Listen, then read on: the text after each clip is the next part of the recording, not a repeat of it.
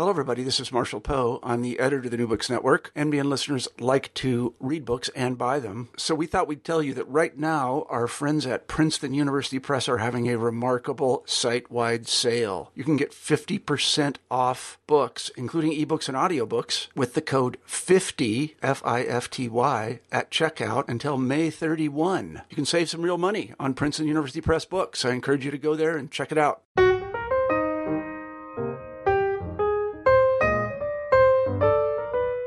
Hello, everyone, and welcome back to New Books in Biography. I'm Mark Clovis, your host for the channel. Today, I'm talking with Robert Cherny about his new book, Viktor Arnautoff and the Politics of Art. Bob, welcome to the show. Thanks for inviting me. Well, thanks for agreeing to come on. I wonder if you could start us off by telling us something about yourself. Well, I'm retired from the history department at San Francisco State University. I was a faculty member there for 41 years.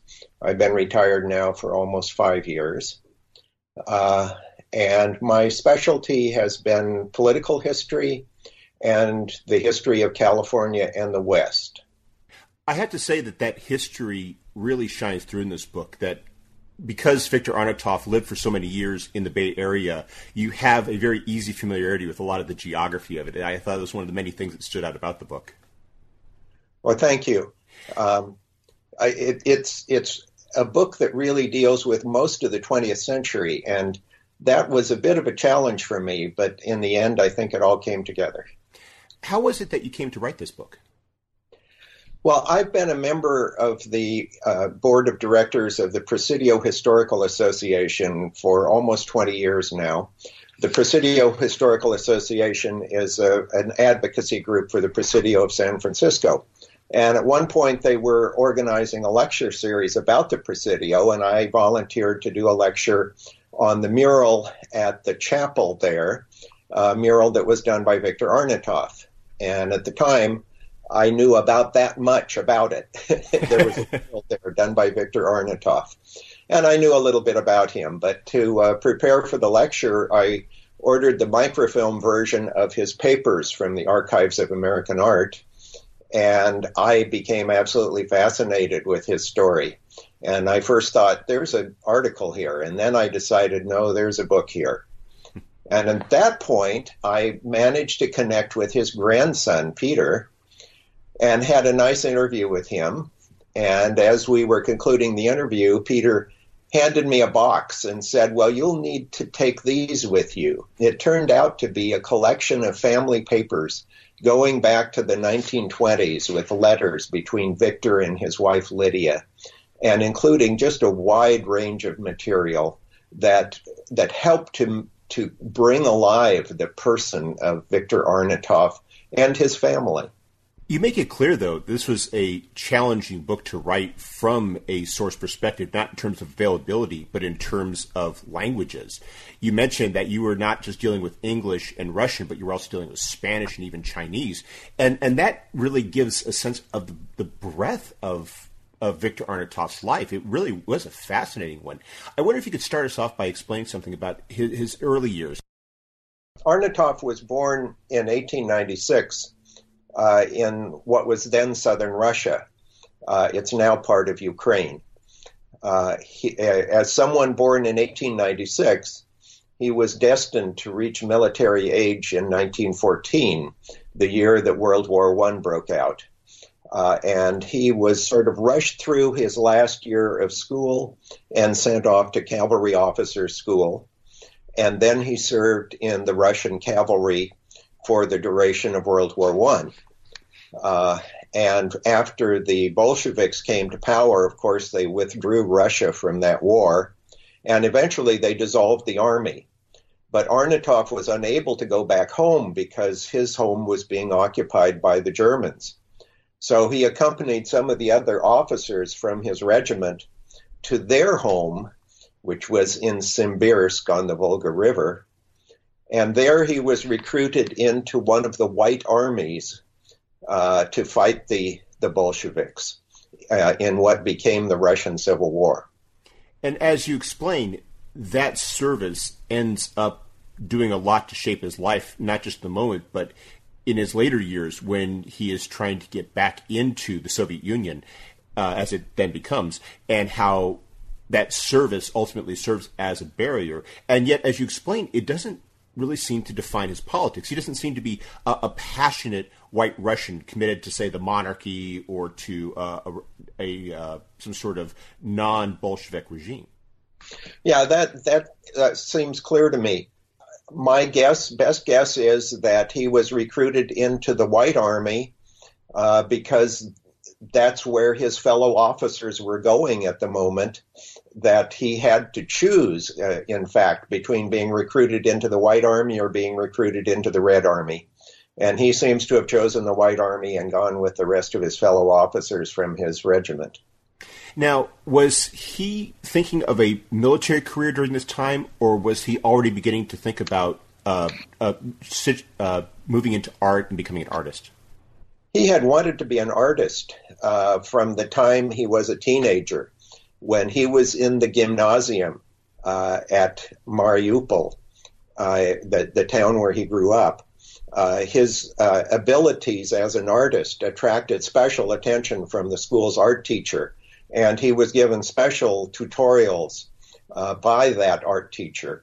And he intended to become an artist, but then came the war, and he ended up with essentially a 10-year detour in his plan to become an artist, first by his service in the Russian cavalry, then his service in the White Army.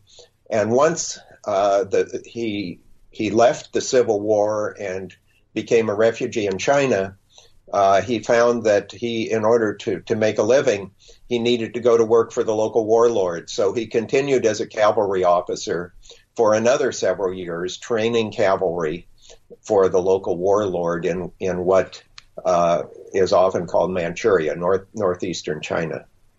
What was his life like in China during this time? Was he relatively unique as being in terms of being a white Russian in China, or was he part of a larger community? That part of China had a large Russian population beginning decades before this, because that part of China, if you can visualize a map, it sticks up into Russia. It's surrounded on two sides, both the northeast and the northwest by Russian territory. And the Trans-Siberian Railroad goes around it, but the Russians also built a railroad across it. And the city of Harbin, which is in the center of that railroad that crosses that part of China, was really a Russian city. And so when he first went into that part of China, he lived in Harbin, but he was just barely able to make a living there. It was a city filled with many Russian refugees. And then he took the job working for the local warlord and moved to Mukden. And there, too, there were a lot of Russian refugees. That local warlord had actively recruited white Russian army officers to help train his troops in the various conflicts that were going on in China at that time. So he was surrounded by Russians in that part of China. And he actually met his wife there. His wife was the daughter of a colonel in the Russian army who had established himself in Mukden and was in the process of creating a language school, because he, as a Russian officer, he had been trained in a number of languages. And so Viktor Arnatov met his wife, Lydia Blonsky. They were married. They had 2 children while they were still living in Mukden in that part of China. But in the end, after this 10-year-long detour, he once again was able to go to art school because his father-in-law helped to pay his way to go to what was then the California School of Fine Arts in San Francisco. It's now called the San Francisco Art Institute. And by going to San Francisco, he was actually following a route that many white Russians had already followed and that many more were to follow in the near future. There's a large Russian community in San Francisco, and some significant part of it came to San Francisco by way of northeastern China. You mentioned that he was not necessarily focused on San Francisco, but it was, as it was for so many of these other Russians, the easiest way of getting out of China. Exactly. It was either going to San Francisco to study art or going the long way around to Europe to study art. And San Francisco was closer.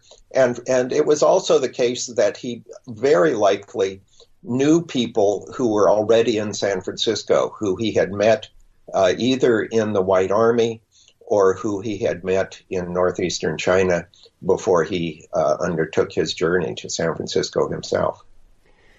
What was his time like in San Francisco? When he gets there, how did he fit in? How well did he settle in? And how did he do in his early art education? Well, I think that his very first term was probably a disappointment to him because he didn't get very good grades. On the other hand, he came into the term almost two-thirds of the way through the term, so he couldn't possibly have accomplished nearly as much as some of the other students who had started at the beginning of the term. After that, however, his grades improved markedly, and he became one of the star pupils by the end of 3 years, really attracting a lot of attention from some of the more distinguished faculty members who were teaching there. One of whom, Ralph Stackpole, gave him a very important recommendation. At the end of about 3 years, Arnotov had to leave the U.S. because his student visa was running out. So he had to get outside the country. At that point, Ralph Stackpole, one of the prominent faculty members at that school, said, well, why don't you go and spend some time with Diego Rivera in Mexico? And Stackpole explained that he and Rivera were old friends going all the way back to their own student days in Paris before World War I. And so Stackpole wrote a letter of recommendation to Rivera, and Arnotov and his wife and 2 children, 2 boys, headed for Mexico. And once he got to Mexico, he did meet Rivera. Rivera said, I'm not taking any students, but you can go to work for me as my assistant because you already know something about doing fresco painting. And so Arnotov was able to spend 2 years working as an assistant to Diego Rivera on 2 of Rivera's most important projects. What sort of art, in addition to fresco work, was Arnotov doing at this time? Well, when he first went to San Francisco, he wanted to be a sculptor. And he did a good deal of work with sculpture. He even won a prize for one of his sculptures. But he said that once he began to understand the potential for mural painting, that really took a hold on him because he saw mural painting as a way to bring his work to a large audience. You know, mural painting is painting on a whole wall, and typically that's done in a public place where lots of people have the ability to see it. And that later became an important part of Arnotov's approach to art. He didn't like the idea of doing art that would be sold just to one wealthy patron and hang in that person's home and only be seen by that person and his family. Arnotov saw the purpose of art as to bring a message to the viewer. And if you see art as having that purpose, you want to have as many people as possible see your artwork. And so Arnotov was initially attracted to doing large public murals of the sort that Diego Rivera, by that point in Arnotov's student career, Rivera was certainly probably the most famous person in the world for creating large public murals. So he undergoes this apprenticeship, which is, as you described, extraordinarily educational. He's living with one of the preeminent artists of the 20th century. What brings him back to the United States? Well, at the end of about 2 years, a couple of things happened simultaneously, I think, that helped to bring him back. First of all, Rivera himself came to San Francisco. There's an irony here that Ralph Stackpole sent Arnotov to Mexico to study with Rivera. And Stackpole was also directly responsible later for bringing Rivera to San Francisco to do some big murals in San Francisco. So for a time, Rivera simply left Arnautoff in charge of what's arguably Rivera's most famous work, the big mural over the stairway at the National Palace in Mexico City. And Arnautoff, by that point, after 2 years, felt he had learned important things from Rivera. But having learned those, he felt that he had learned what he needed to learn and that he now wanted to return to the United States and specifically to San Francisco, where he still had a lot of friends from art school. So he was able to get the legal documents to be able to become a permanent resident. And so in 1931, he and his family, he now had 3 sons. They had a third son born while they were in Mexico. He and his family returned to San Francisco. One of the things you do in your book is you integrate the events surrounding Arnautoff, given that those events oftentimes form themes in his art. I was wondering if you could explain what was happening in San Francisco in the early 1930s and how Arnautoff fit in with life in San Francisco during that time, and then also the art scene at that time. Sure. Well, when I think about biography, I can never think about the subject of a biography without putting that person in the context of the times, because everyone is affected by the events around them in significant ways. So, of course, that's what I do in this book. That's what I've done in other books and things that I have in progress. So when Arnautoff and family got back to San Francisco and realized what the state of the economy was, he set out to attract as much attention as he could. He first held an exhibition of some of the paintings he had done while he was in Mexico. And really was able to find some patrons who still had money. And he selected a studio for himself with a large blank wall on which he intended to paint a mural that would attract a lot of attention. So he did. He painted a mural on the wall of his studio that showed many of his fellow artists and also a nude model. And he showed his fellow artists sketching the model. It was covered in all 4 of the city's daily newspapers, and one of them even ran a photograph of the mural, although they airbrushed in some clothes on the model so that there wasn't any nudity in the newspaper. And this did attract attention for Arnautoff. He soon had a commission to do some murals for a brand new medical clinic down the peninsula in Palo Alto. And those murals, too, attracted a great deal of public attention. There was a woman getting an X-ray and her breasts were exposed. And the murals created a traffic jam in Palo Alto as people came to see the fact that there were bare breasts on display in front of the new medical clinic. So the publicity for this, I think, was both good and bad. But in the end, it was good. I was able to get a private commission for a big mural from another artist, a wealthy artist. And then soon after that, in the closing months of 1933, there were new federal funds available to provide work relief for unemployed artists. You describe as one of his most high-profile projects, one of his most enduring ones during this period, is his work on Coit Tower. And I was wondering if you could explain a bit about that, because that's one of the ones which people might be most familiar with today. Right. Now, I do think that his mural at Coit Tower is arguably his best work, and it's certainly his best-known work. Coit Tower is a tall, cylinder-like building on top of a hill in the northeastern part of San Francisco. It was built there as a part of a bequest by Lily Hitchcock Coit for whom it's named. She left part of her estate to help beautify the city, and a committee decided that they would put up this tower on the top of Telegraph Hill as a monument to Lily Coit, but also as a way to beautify the city. So this building was completed in the fall of 1933, but it was empty. They'd originally thought it might be a museum of pioneer days.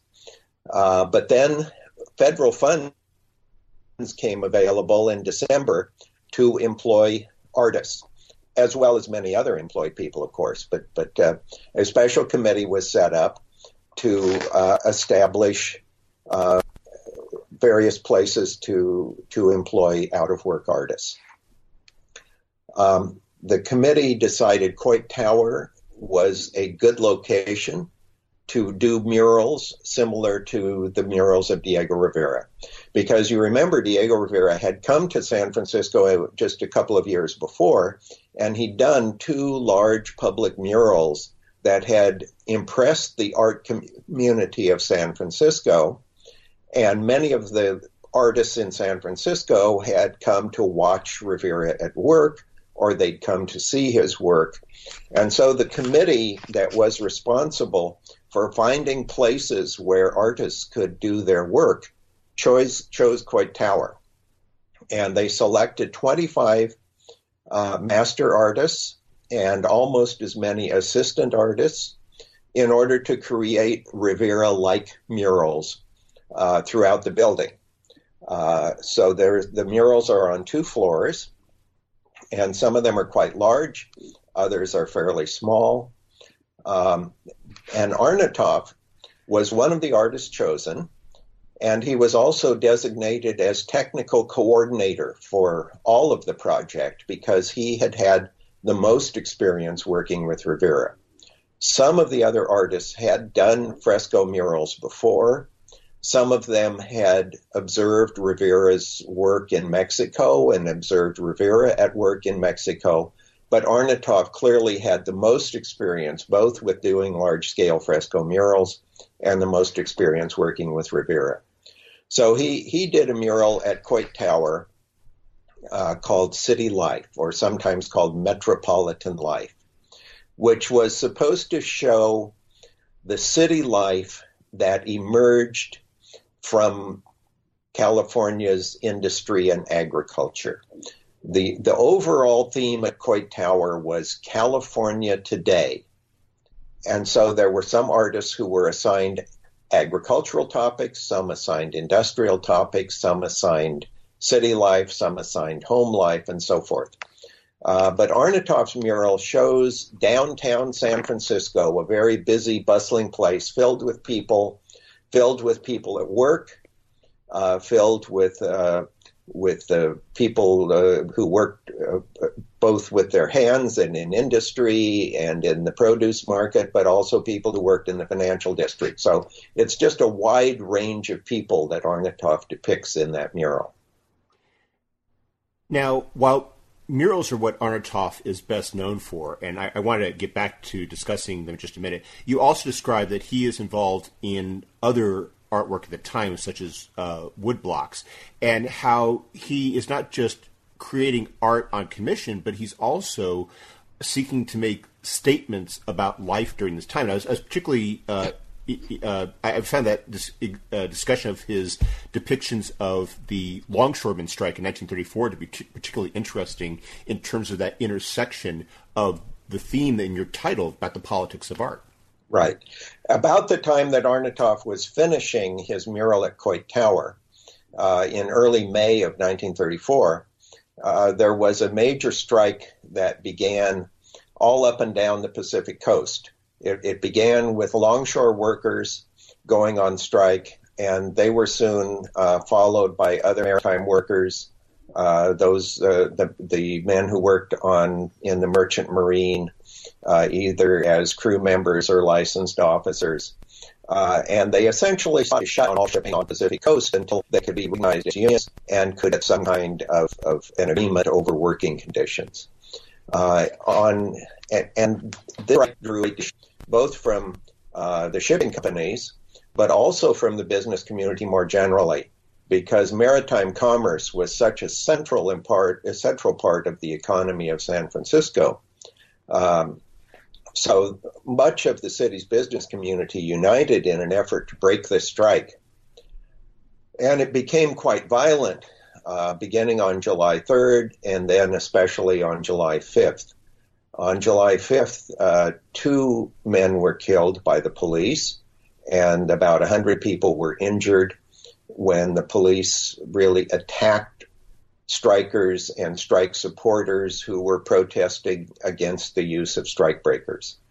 And Arnautoff was very affected by this. He later wrote in his memoirs that this strike had really revealed to him many of the inequalities in American life.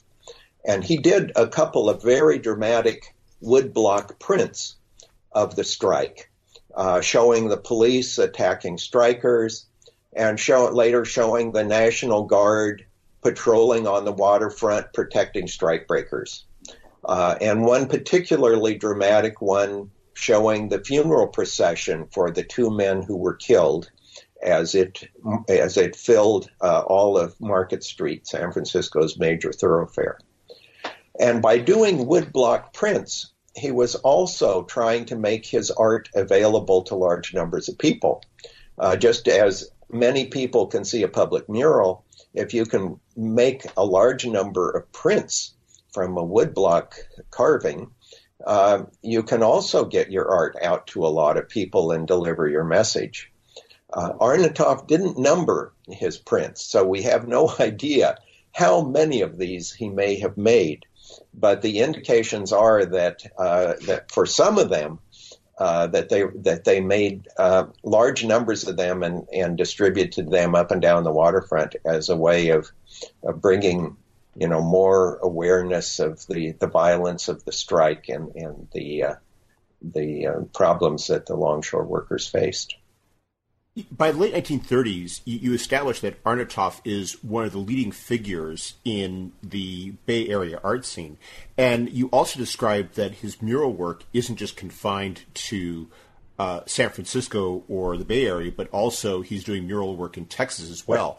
I found that point you made about about his depiction of African Americans in the 2 murals in Texas Post Office to be especially fascinating, and how that spoke to an aspect of his consciousness at that time that was very unusual for a lot of the muralists that were painting murals for these post offices. Yeah, that's so. Arnautoff began to get some commissions to do murals in new post offices in the late 30s. Just about the time that he secretly joined the Communist Party. So his politics had moved well to the left by the late 30s. And we can talk about that separately, but let me say something about those 2 Texas post office murals. He was first given commissions to do post office murals in College Station, Texas, and then after that in Linden, Texas. And he did, of course, some research on these murals. He had always been very careful to research his murals. All of these federally funded murals were supposed to deal with the American scene in some way, either present time or historical. Arnautoff tended to do murals that focused on the present time. So for College Station, Texas, it was suggested to him that his mural should show both agriculture and oil. So how do you put these together in a mural? Well, he showed in the foreground of his mural, he showed about a half dozen African Americans picking cotton, literally on their knees picking cotton, dragging huge bags behind them, and taking their cotton to be weighed by a white weighmaster. So that's the foreground. In the center, there's a white farmer on a tractor moving exactly opposite to the direction that the African Americans are moving as they're picking cotton. And in the far background, we see oil wells spouting. And to me, what Arnautoff was showing here was the economic inequities of life in East Texas, that African Americans were doing hard physical labor and white Texans were able to benefit from agricultural technology. So he shows the African Americans moving one direction on their knees and a white Texan on a tractor moving in exactly the opposite direction. To me, it's a very strong statement that Arnautoff was making.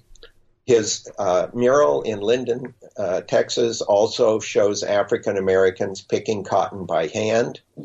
And again, on one side, he shows a very nice house, presumably the house of the owner of the cotton field, and on the other side, some little shanties that are presumably the homes of those picking the cotton.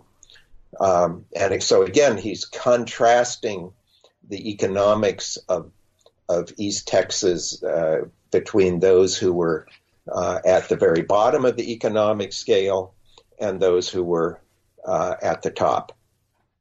Interestingly enough, there's a great book that shows all of the Texas post office murals done during the New Deal. I think there's 69 of them altogether. And I went through the book and looked for other depictions of African Americans in the other post office murals. And by my count, the African Americans in Arnautoff's two murals make up almost half of all the African Americans in all 69 of those Texas post office murals, which to me is just an astounding statement about Arnautoff's sensitivity to race as a significant factor in economics. As you also described, though, his politics are also taking a very defined form. I was wondering if you could talk a bit about that political evolution and how it changes him and maybe influences his art in different ways. Right. Well, Arnautoff's political evolution, in my understanding, started especially with his work with Diego Rivera. At the time that Arnautoff was working with Rivera, Rivera had been expelled from the Mexican Communist Party. But that didn't mean he wasn't still, in his own heart, a communist, but perhaps with a small c instead of a capital C. And Arnautoff remembered that he and Rivera had many long talks as they worked together, first in Cuernavaca and later in Mexico City. And in those talks, Arnautoff learned a lot from Rivera, first about the Soviet Union, because Rivera had been to the Soviet Union and spent some considerable time there. But also he had learned from Rivera Rivera's own notion of what communism meant, that it meant equality, that it meant an end to the oppression that he attributed to capitalism. And of course, one of the deep ironies of all of that conversation taking place in Cuernavaca was that the mural that they were working on was being funded by a Wall Street banker. So, and that had been one of the reasons Rivera had been expelled from the Communist Party, is that he had become too comfortable with the bourgeoisie. But be all that as it may, that's a beginning of Arnautoff's political evolution. And of course, then in 1934, he was very affected by the longshoremen's strike. And in the mid and late 1930s, he says in his memoirs, he was very affected by the Spanish Civil War. Now, he had gone through a bloody civil war himself. And to see the war in Spain between, on the one side, the fascists and the monarchists, and on the other side, the Republican government of Spain, which was getting support almost solely from the Soviet Union and a little bit of support from Mexico. Arnautoff was very affected by that as well. Now, so there's a kind of a growing attraction here to the Communist Party, in part growing out of his longing to return to Russia, because he never wanted to leave Russia. He just had to leave Russia because as a former white officer, he couldn't go back. But he learned about what was going on in the Soviet Union through the Communist Party sources in San Francisco. But he was also learning about what was going on in the Soviet Union from the letters from his family, who was still there, his mother and his father.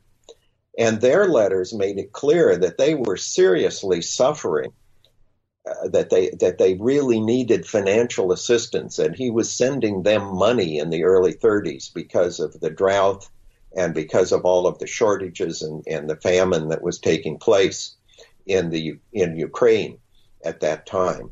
So he not only learned about what was going on in the Soviet Union from the communist press, which tended to glorify it, but he was also learning about the more difficult problems of life there in the letters from his family. He got some letters from his mother, especially, in which she said, "Why don't you come back and take care of us in our old age? All of our sons have left us." And that was true. Victor had been an officer in the White Army. He couldn't come back. His brother had been an officer in the White Navy. He couldn't come back. The youngest brother hadn't been denied the opportunity for higher education in the Soviet Union because his father was an Orthodox priest. So that youngest brother had gone outside the Soviet Union to get his education and had remained in Czechoslovakia. So his mother and father had only their daughter there to look after them in their old age. And these letters are just really heart-wrenching to read. And so in 1936, Victor and his wife applied for permission to return to the Soviet Union, and they were turned down. His brother in Czechoslovakia applied for permission at the same time to return for the same reason, to take care of their parents. And his brother was also turned down. And as I look at the history of the Soviet Union in the late 30s, this was very fortunate for them that they were turned down, because in 1938, Stalin's Great Terror resulted in the execution of Victor's father, his uncle, and his cousin, among the many thousands who were also executed for being priests, for being wealthy farmers, for being former white officers, for a wide range of potential political crimes in Stalin's Soviet Union. But it's an indication of the fact that both Victor and Lydia very much wanted to return to Russia. And this is not unusual among the Russians who were refugees from Bolshevism and from civil war.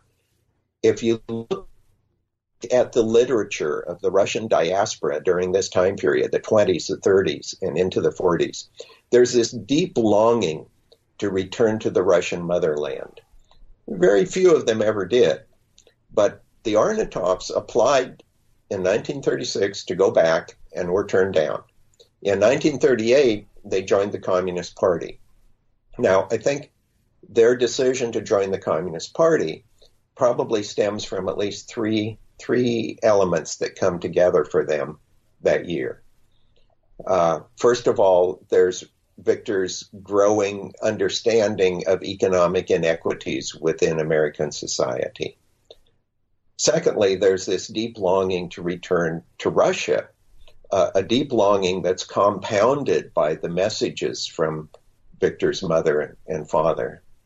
And then third, 1938 is really the high point of the U.S. Communist Party's Popular Front period, in which they seek to take part in politics not by attacking Franklin Roosevelt and the New Deal, but by becoming more a part of the political mainstream. It's a part of the Communist Party's history that didn't last all that long, maybe from 1937 to 1939. But that Popular Front period was a period when the party was probably closer to the mainstream of U.S. politics than it had ever been before or afterwards. And that's when Victor joined. It's ironic that he joined the very same year his father was executed, but he didn't know about that. He didn't know anything about what had happened to his father and his uncle and his cousin until many, many years later, and even then, he may have only known the most vague outlines of the fact that they were taken away. The victims of the NKVD were often not identified as having been executed when the NKVD told their family members that they'd simply been taken away to prison. So, for all he knew, his father, his uncle, his cousin had simply been arrested and were possibly still alive. Yeah, he probably didn't even know that, because there's this big gap in the correspondence from his family at about that time. Now, during the Great Terror in the Soviet Union, it became difficult for family members there to write to their relatives outside the country. Even that was dangerous. And so there's no letters from Victor's sister to him until after World War II. So there's a big gap in the family correspondence. So Victor may not have really known even that his father had been taken away and put in prison. As you explained, during the war, you really see Arnatov's patriotism at the forefront. And I was wondering if you could explain his activities during those years, because it seems that as though he was still involved with his art, he seems to become a much more prolific as a fundraiser and a champion for the cause of Russia fighting Nazi Germany. Yeah, that's right. When Nazi Germany invaded the Soviet Union in the summer of 1941, Victor and Lydia both threw themselves into efforts to support the Soviet war effort. They became very involved in an organization for Russian war relief. He became a board member for that national organization. They founded the Russian American Society in San Francisco as a way of bringing together Russians in support of the Soviet war effort. And Victor became a board member of the American Russian Institute, which was a nationwide organization that was looking to Soviet-American friendship. So during the war, in his memoirs, he says that during the war, he had very little time for art because he and Lydia were both so deeply involved in all of these efforts to raise funds and to assist the people of the Soviet Union and to assist the Soviet military. Lydia was an excellent translator. Her command of English was much better than Victor's. And so Lydia was often in demand as a translator for public events or for publications and such. And so they were both very busy with all of that during the war years.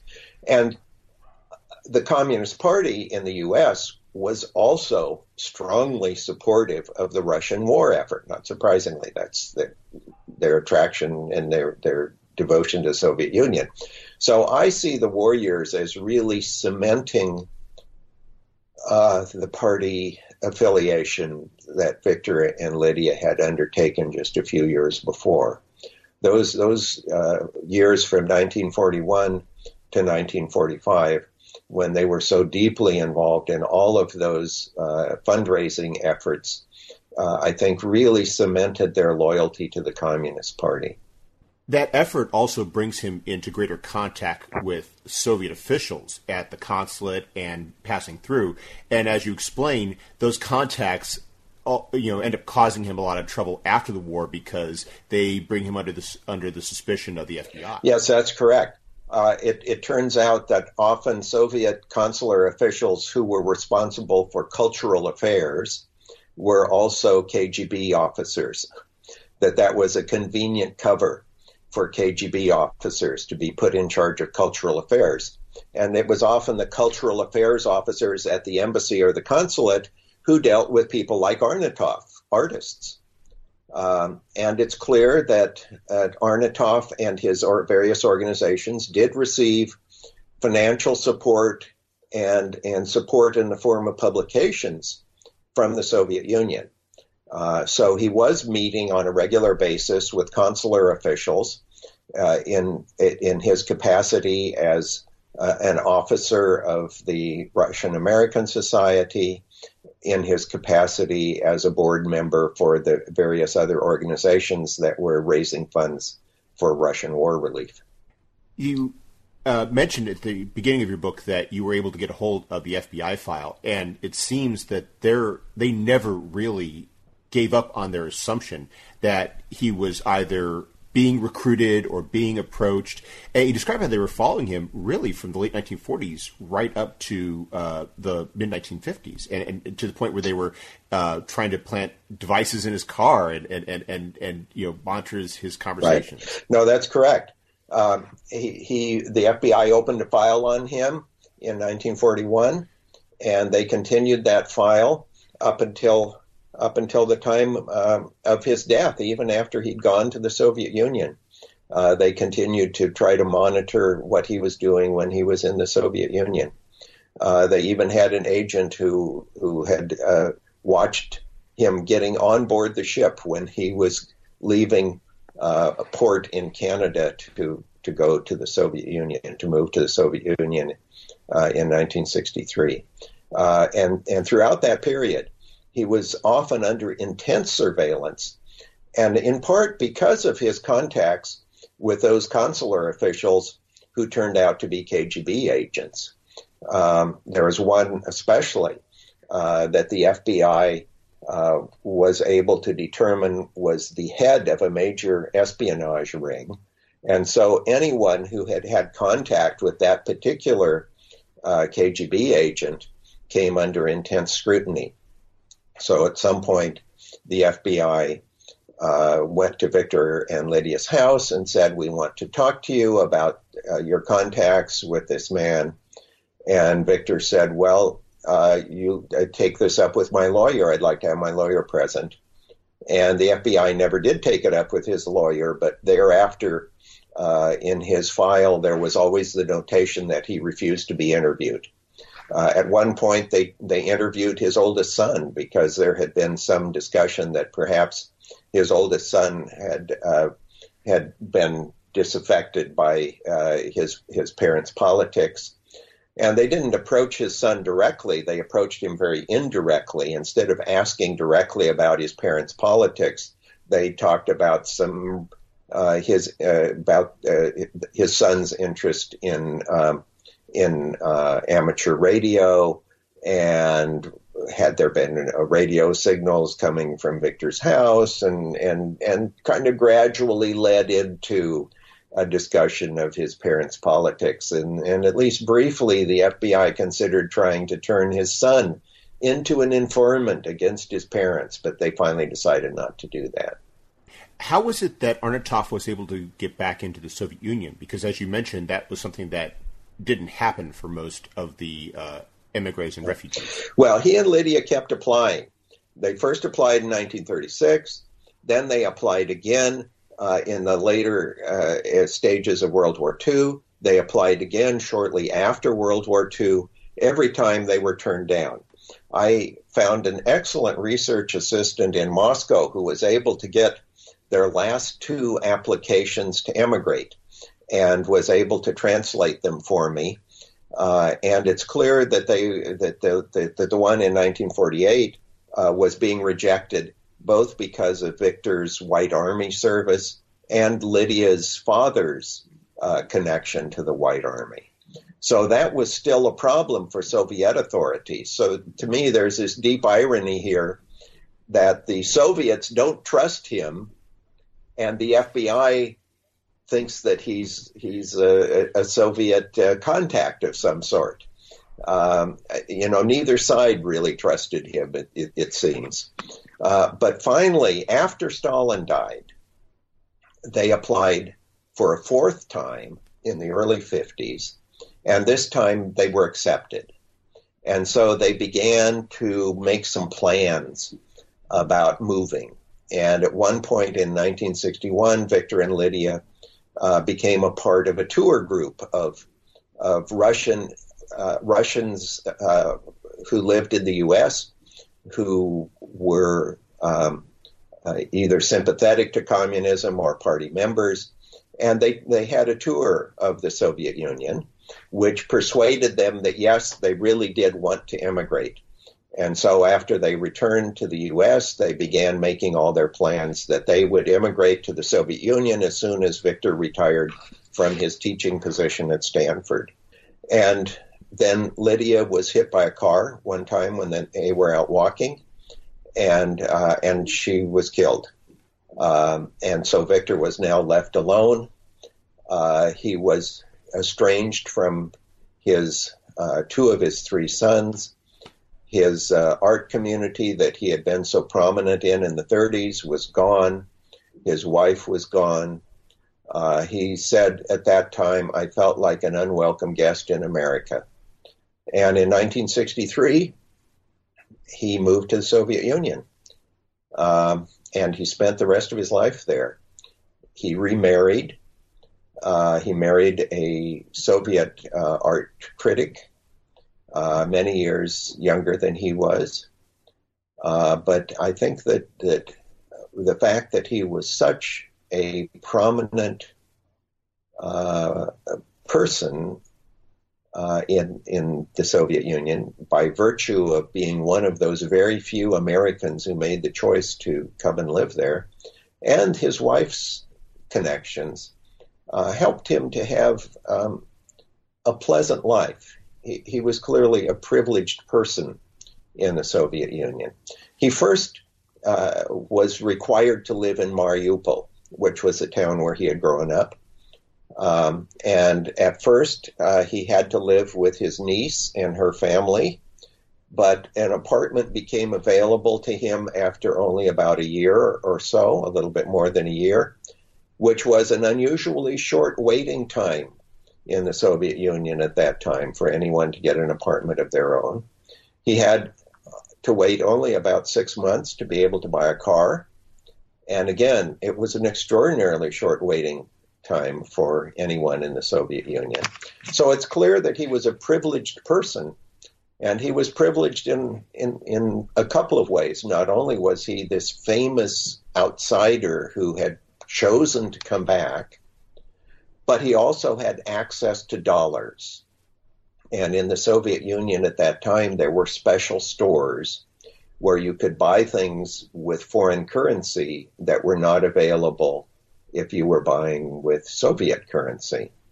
And so he and his second wife were able to buy things in some of the major cities, in Moscow or elsewhere, say in Leningrad, in these special stores, that things that would not have been available to ordinary citizens. Even so, if you look at his letters to his son Vasily, he's constantly asking Vasily to buy things for him and send them. Certain medications for his wife, his second wife, that weren't available in Soviet Union, a new pair of prescription eyeglasses for himself, certain kinds of paints that were unavailable to him there. So you can read between the lines in some of these letters and see that life was not everything he had expected it to be. But nonetheless, it's also clear that he was having a much better life than the average Soviet citizen. Well, we've taken up a lot of your time, but before we go, could you tell us what you're working on now? Well, I am working on another biography. I'm about maybe 40% of the way through a biography of Harry Bridges, who was a leader of the Longshore Union. I'd mentioned the 1934 Longshore Strike. Harry Bridges emerged into leadership among Pacific Coast longshoremen during that strike. It's a project I started a long time ago and then kind of put on the shelf for a while because I was distracted by other things. But now that I'm retired, it's my goal to finish that project sometime in the next year or two. Well, I hope when it comes out, we can have you back on for another podcast discussing that book as well. Yeah, well, I'd like to do that. Well, Bob Turney, thank you very much for taking some time out of your schedule to speak with us. I hope you have a wonderful day. Thank you. I have enjoyed it.